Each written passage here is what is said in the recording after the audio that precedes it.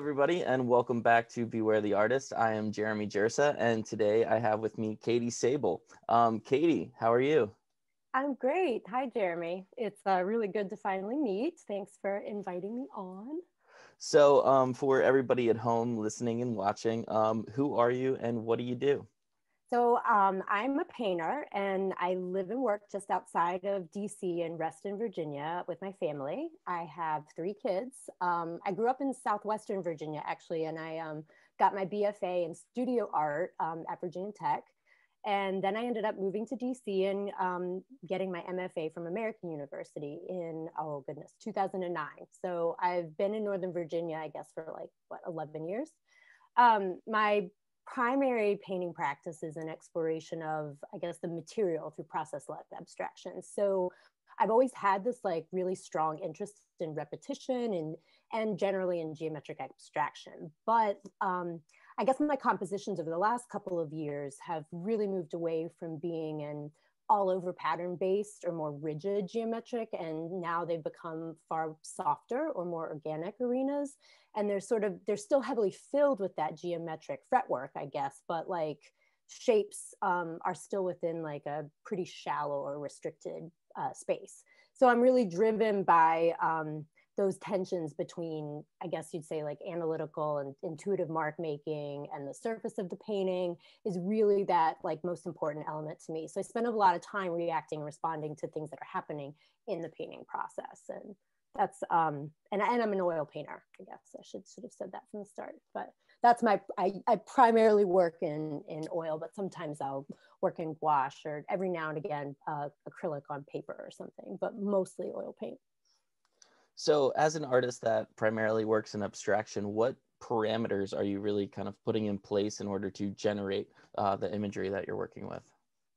Oh, that's a good question. So for me, I guess this really gets down to, I think it's a conversation about starts, like starting paintings for me, because so much of the process is led by the doing and the making. I think for me, I try not to rule out too many things as I'm starting a painting. So I'm often motivated by something that could be a very simple snippet, right? It could be a color relationship I want to explore. It could be a phrase or a song lyric, or it could be, you know, a wallpaper motif from my childhood bedroom or whatever, a quirky shape or combinations of shapes, or, you know, wanting something to feel heavy, wanting something to feel sexy, wanting something to feel like nighttime, you know, whatever the motivation is. I think that it's important for me to just throw it out there, right? And then the painting will begin to reveal itself as I'm working. So I guess what I've found is that I don't at the start of a painting really ever feel too precious, right? So for me, it's okay to just throw it out there, see what sticks, and then begin responding and evaluating and navigating through that process to find the painting or let the painting reveal the magic or whatever. So yeah. How important to you in this process is the surface? Because as I look through your images, I think some of my favorite ones are where I can kind of see the history and I see the paint start to layer, and then I'll see maybe a one shape of a solid color, but underneath of that I can see the strokes of the history of this painting. So Yeah. do you want to speak to that a little bit? It's absolutely, I think, one of my primary motivations in my work. Like that nails a lot of the things that excite me the most in my studio, is that archive, I guess, of it. Like you're sort of revealing at some point that this other thing was going on and you're veiling it, but at the same time, is it still important? It is. It's all important. I love, you know, it all matters to me in that regard. But you sort of are in this, I've always been in this editing process. And I think a lot of that has to do with that. I think that I want to put everything in a painting. Every time I'm looking, I want it all in there. And I can't do that. So I have to, like, you know, say, oh, nope, let's pull back. What are the best things going on here? And how can you make those things be the painting? And then the other parts of it, the process part of it, is really what supports, you know, the whole entirety of the image. So, but yeah, the surface, it's such a thing for me. And I hate that about images, or I love that you say that, because images, I think, sometimes really do fall flat and they don't show, you know, that side angle where you see, you know, this lovely geometric sitting on top of a gloppy drip that's behind it. And somehow you're expecting it to be this, you know, rigid, beautiful, perfect line, but then under is this completely messy glob or whatever. So those kinds of things, those little dancing moments are really exciting to me. Yeah, I think what you're bringing up is kind of this idea of you know, paintings for painters almost. It becomes kind of painting porn in a Yeah, it's certain way. Yeah. absolutely. No, it really is. I say this all the time that like I love when someone walks up to my painting and like gets that quirky little painter joke, right? Like they're like, you know that they're a painter if they're like, oh, look at that. Like just did that little thing. Look at that. Like and love that little or find something funny or something luscious about a painting because it's painting. So yeah, absolutely. And abstraction is one of those rare moments in today's society where people can project themselves into a painting. They can come up with their own themes, their own narratives, and really have themselves in that moment. But some of your titles, they like, for example, "Don't Hate Me Until After the Party" or "The Little Death." They kind of allude to a specific narrative. How important is it to you that the audience is aware of whatever reference you're making? Right. That's an interesting question, and I love talking about the titles. The titles are really important to me, but I think it gets down to, gosh, if I can think this through well, um, that I want to reward viewership, I guess, in the work. Like Mhm. over time, you're spending time with my paintings, right? And maybe you eventually get that reward. It doesn't have to be. I don't want it to be easy for you to get there, right? Like I think I often make work um, not to soothe the viewer. I'm okay with you being uncomfortable, but eventually I do hope that you will find that reward, right? Mhm. So in that same thread of thinking, I think that my references, my motivations, whatever it may be that I'm making the painting for, right, or what got me driven to make that mark, I think that as long as those motivations are authentic or interesting, that can somehow come through in the work. So because those titles can sort of act as, or those motivations, they act for me as like false starts or great starts or whatever they are. What the titles end up doing is being, I think, sort of like conversation starters in a Mm. way, right? So it's funny because my titles are really important to me, but I don't have a formula for like how I get to them. Sometimes they reveal themselves at the beginning of a painting. Sometimes I have to think about it after the painting is complete. Sometimes I start a painting with a title in mind, and sometimes it sticks, and then the painting turns into something else, and then it becomes a pet name for the painting, and then I come up with a new name that's the official name, but then I still call it the pet name. Like, you know, this conversation starter, I think, is an idea. Like before I've formulated what the hell's happening in the painting, there sort of becomes these little snippets, these little phrases, and I think they do function in a way that sort of starts the conversation, and I think that's valuable because it allows me to be able to show a little bit more of that Mhm. vulnerability and reveal a little bit more of my work in a concrete way without having to be like didactic. Like I'd hate to stand in front of a painting and be like, this painting was about this, and here are the 8 things that I was doing, and I hope that you got that out of it. You know, no, like I want you to walk up to it, and I do want you to be rewarded, but I think that you bring that. Like you know, hopefully I've presented it, and it's something that's interesting to look at, but it's up to the viewer to go from there, I guess. Yeah, if that even answers the question. Oh, I think it does completely. Okay. The way you kind of you talk about your paintings, they have a certain physicality to it. Do you think of them as kind of do you think of them in the contextual kind of window of you're entering this kind of other space, or do you see them as this physical object, this physical presence within the room that you're kind of altering? I love that question, honestly, because I definitely, absolutely don't see them as spaces. I think see them as things.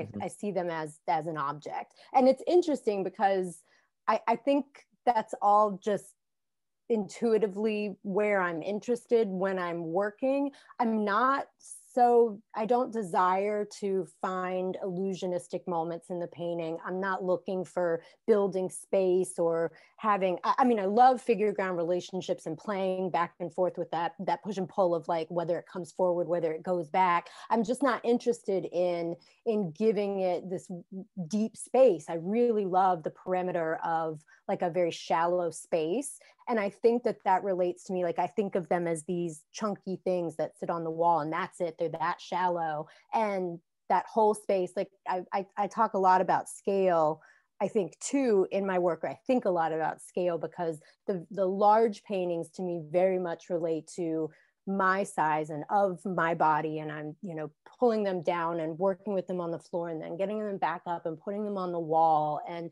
they're these things that I'm manipulating. And then at the same time I have these smaller pieces that I'm doing that I think of as like they're more diaristic. They're these, you know, small little intimate drawings that I'm still either working on an easel or on the table. I'm still doing that up and down thing, but it's more intimate. And so for me, I do think that physicality, that objectness is really important, even though they're paintings and they're two-dimensional. It's like they're things to me. So you started to touch on this a little bit, but what exactly is happening in the studio while you're working?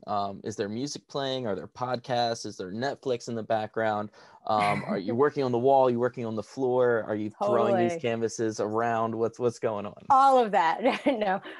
So the one thing I definitely can't listen to podcasts in the studio. I don't know what it is. And I have actually tried because you know, it's a great to have that conversation going on and be thinking in that way. But I think for me, I've learned that music is the only way for me to access a certain headspace. Right. Mm-hmm. And so I need to get into a certain place. I need to be able to get to a certain place in my head to process what I'm going to do. And music gets me there better than anything else.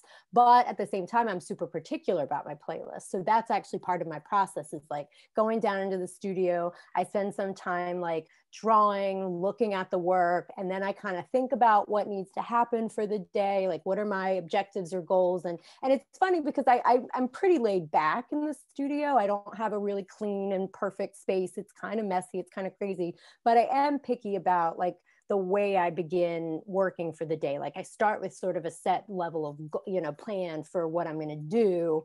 And then I set the playlist in a way like to that, like, oh, I need to like be thinking about this kind of thing. And so I'll sit for 20, it's like, you know, I feel like saw a meme recently that was joking about how it takes just as long for you to like sit there and pick out your Netflix show for the night, that you can spend like an hour looking on what you're going to watch by the time, you know, that's kind of how I am with my playlists. Like they're really, really important to me. But then once I get going, then I loosen up a little bit, and then it becomes sort of like whatever happens for the day. My goals always fly out the window. I always end up just rolling with it. And then I'll end up having, you know, mixed some great color that was supposed to go here because that's been the plan all along. And then that was a really shitty idea. So then I move on to putting it on another painting and it totally throwing that painting into a great space. And so I'm really all over the place. And I think I need to be, because as I talked about before, just being someone who wants to put everything in one painting, by working on multiple pieces, by throwing around a bunch of surfaces and having a bunch of stuff going on, it really helps, you know, sort of like self-editing in a way.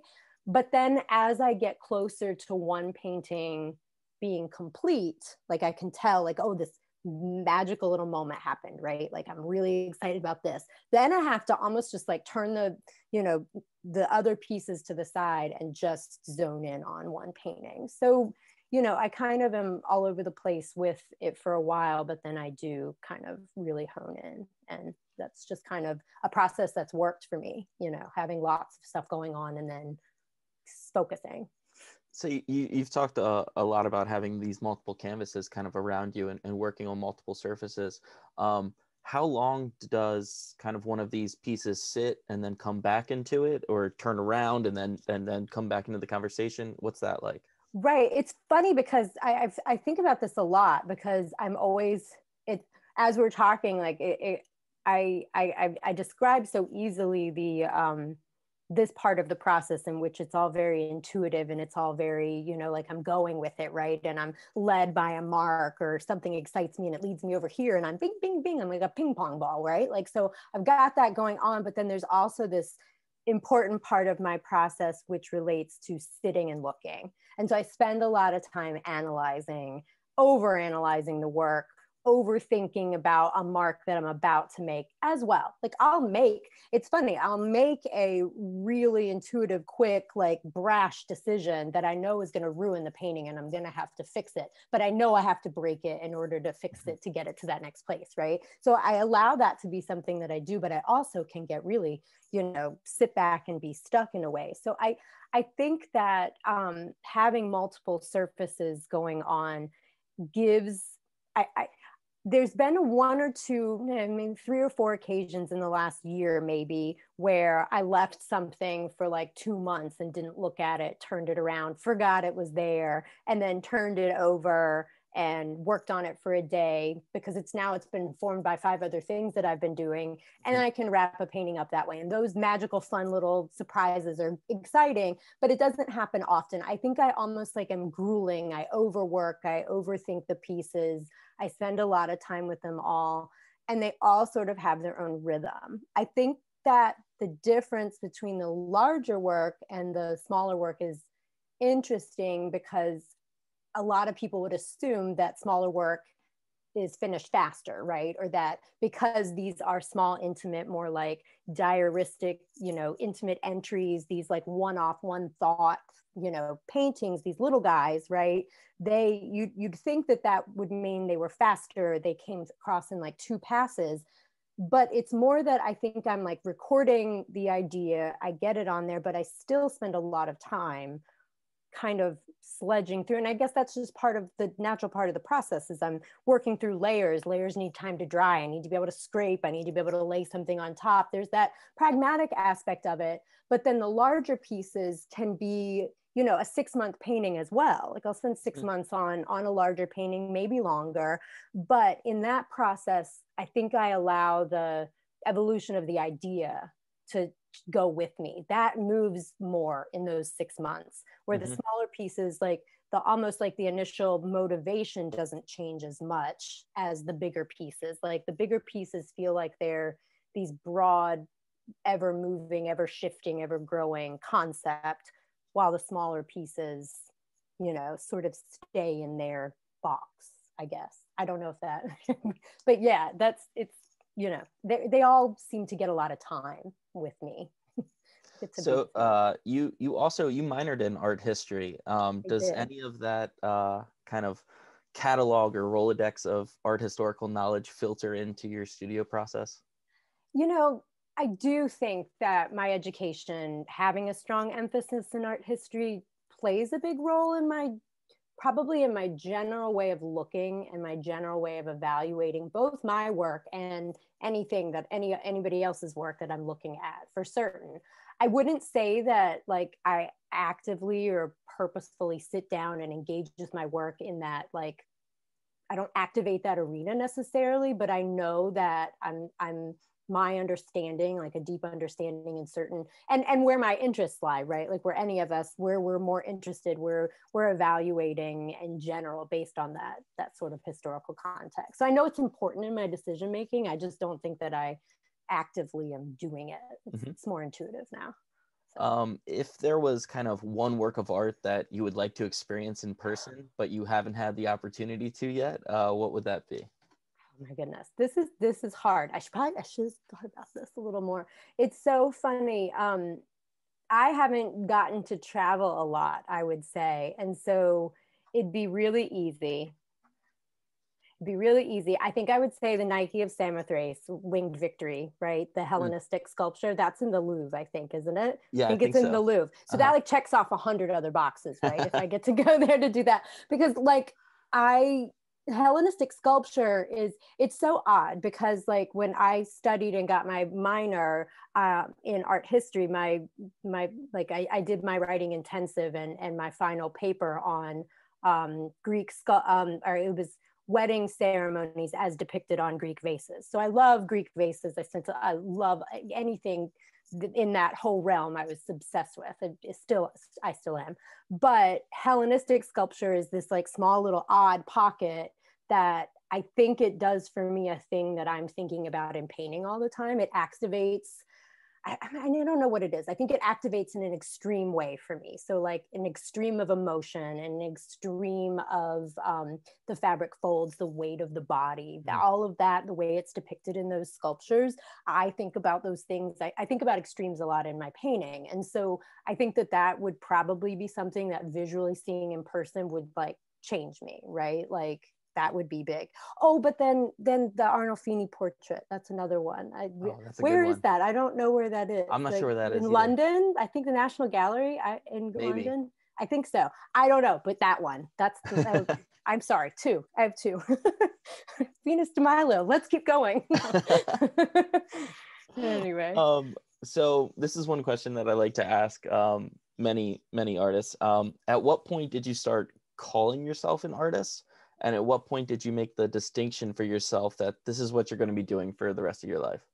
Okay. So I have thought about this so much because I was recently asked something very similarly when I was on Erica Hess's I Like Your Work podcast. And we ended up having a conversation surrounding something else. I think it might have been about my childhood and like the creativity that I grew up with and how that was supported. And we were having this conversation and I was like, well, at the end of the day, I guess I've always had a studio. And Erica was like, wait, what? She's like, that's amazing. And I was like, yeah, I really had never thought about it like that. But like my parents like let me take over a room in our basement. It wasn't fancy, but it was like a whole entire room with a door. And I think I was 10 and my mom gave me all her old like oil paints that I had to like use like little wrenches to like get the tube, like the tops off, and they were all grody and had like linseed oil all over them. And she gave me all her old brushes. And my dad, I think, went to the hardware store and got me a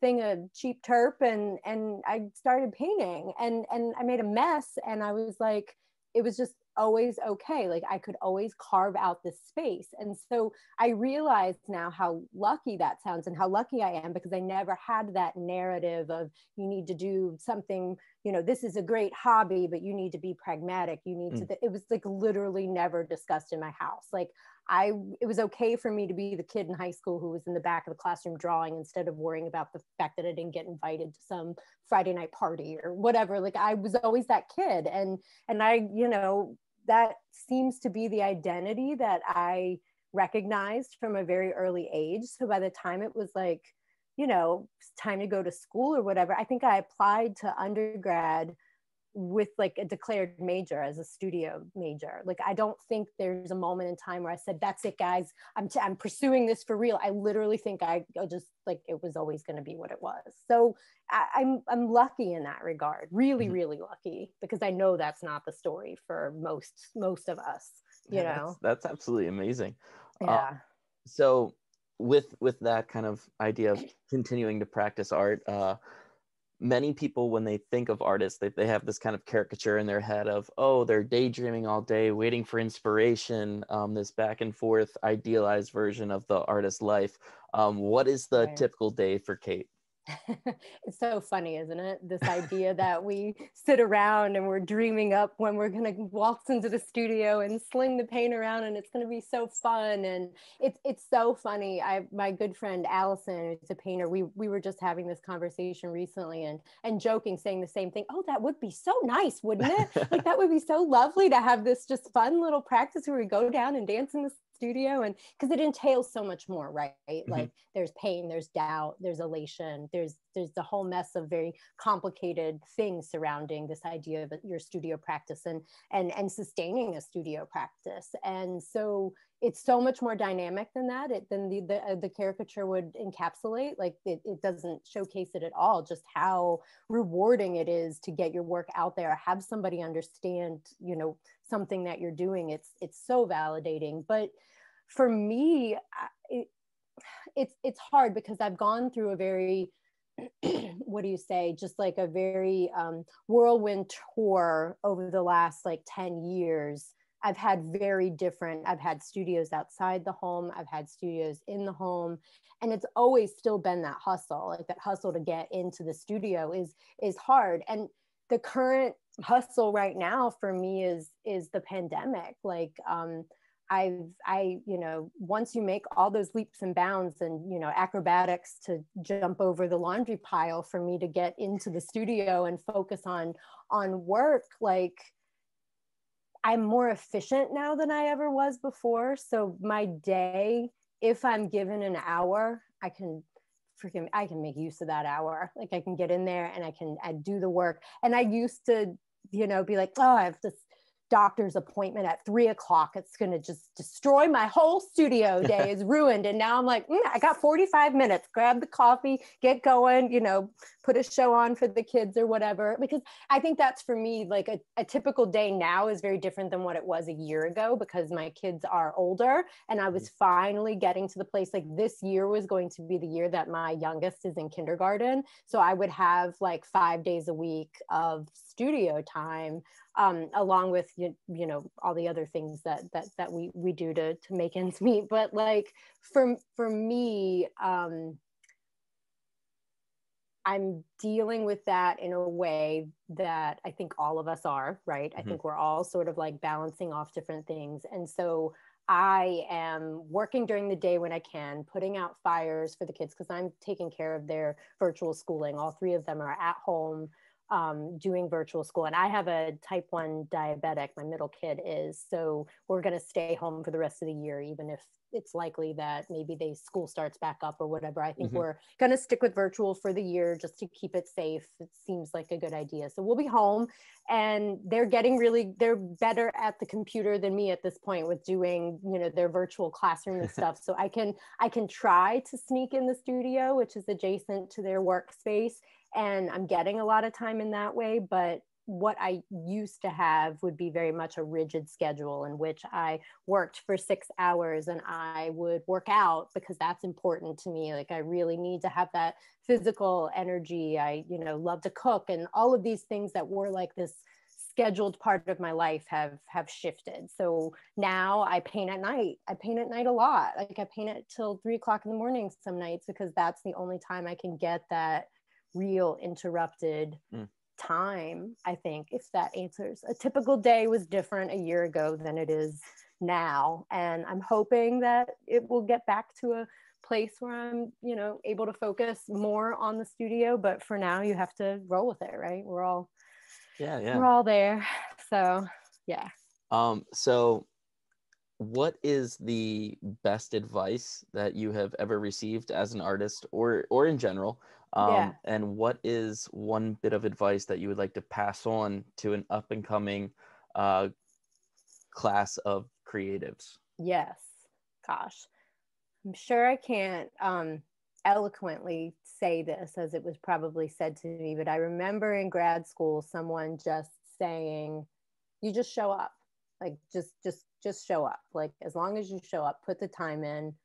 And that was that. And I'm sure the context of that was like, get your ass to the studio. That's number one thing. Just get there. The rest will fall into place. And I remember that because like you do run into those times a lot where you can come up with 35 reasons why you should do 20 other things before you know, get into the studio.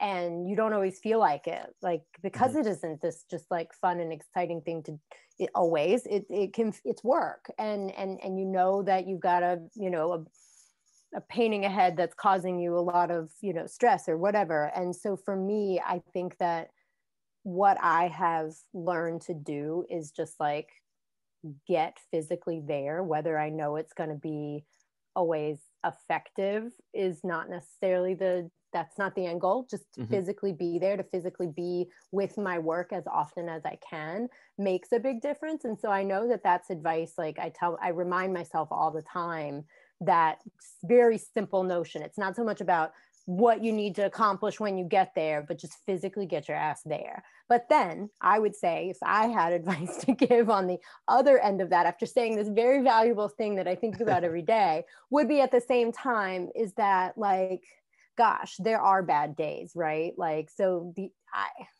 give yourself permission, like be kind to yourself, kinder to yourself than, you know, you probably are. Painting or art in general, it's such a long game, right? Like we're going to be, doing this forever. So you really have to put in the time, but you also need to surround yourself with the people who support you and believe in you. And that makes a bigger difference than anything. Giving yourself grace, giving yourself permission to take the time. Like you've got your whole life. You're not, one painting doesn't define you. It took me a long time to figure that out, that I could make a shitty painting and still be a committed, have a committed practice and be a painter and make some, mediocre work sometimes, because you got to have it all, you got to.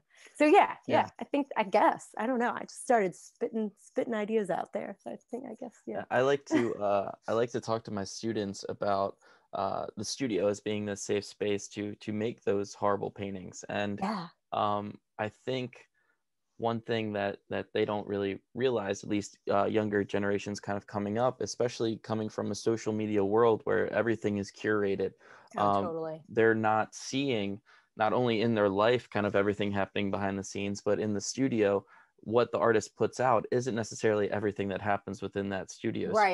Right. And it's so interesting to me. It's true. And I do think that's a problem in a lot of ways, this idea that you only present this polished notion. I enjoy how social media, especially in the last year, has still made me still feel connected to people, and the kinds of conversation starters in the same way that like stories give, where I get to see like what other people are working on, and it's not just their like final whitewashed beautiful painting on their grid, but like, I got this mess going on in the studio, and seeing people's palettes and seeing people, seeing all the stuff behind the work is so much more interesting than just seeing, the finished piece. But I had the same kind of experience. I had a professor in undergrad. I think I was at the studio late at night, and I had a really great undergrad program at Virginia Tech, because it was a small art program.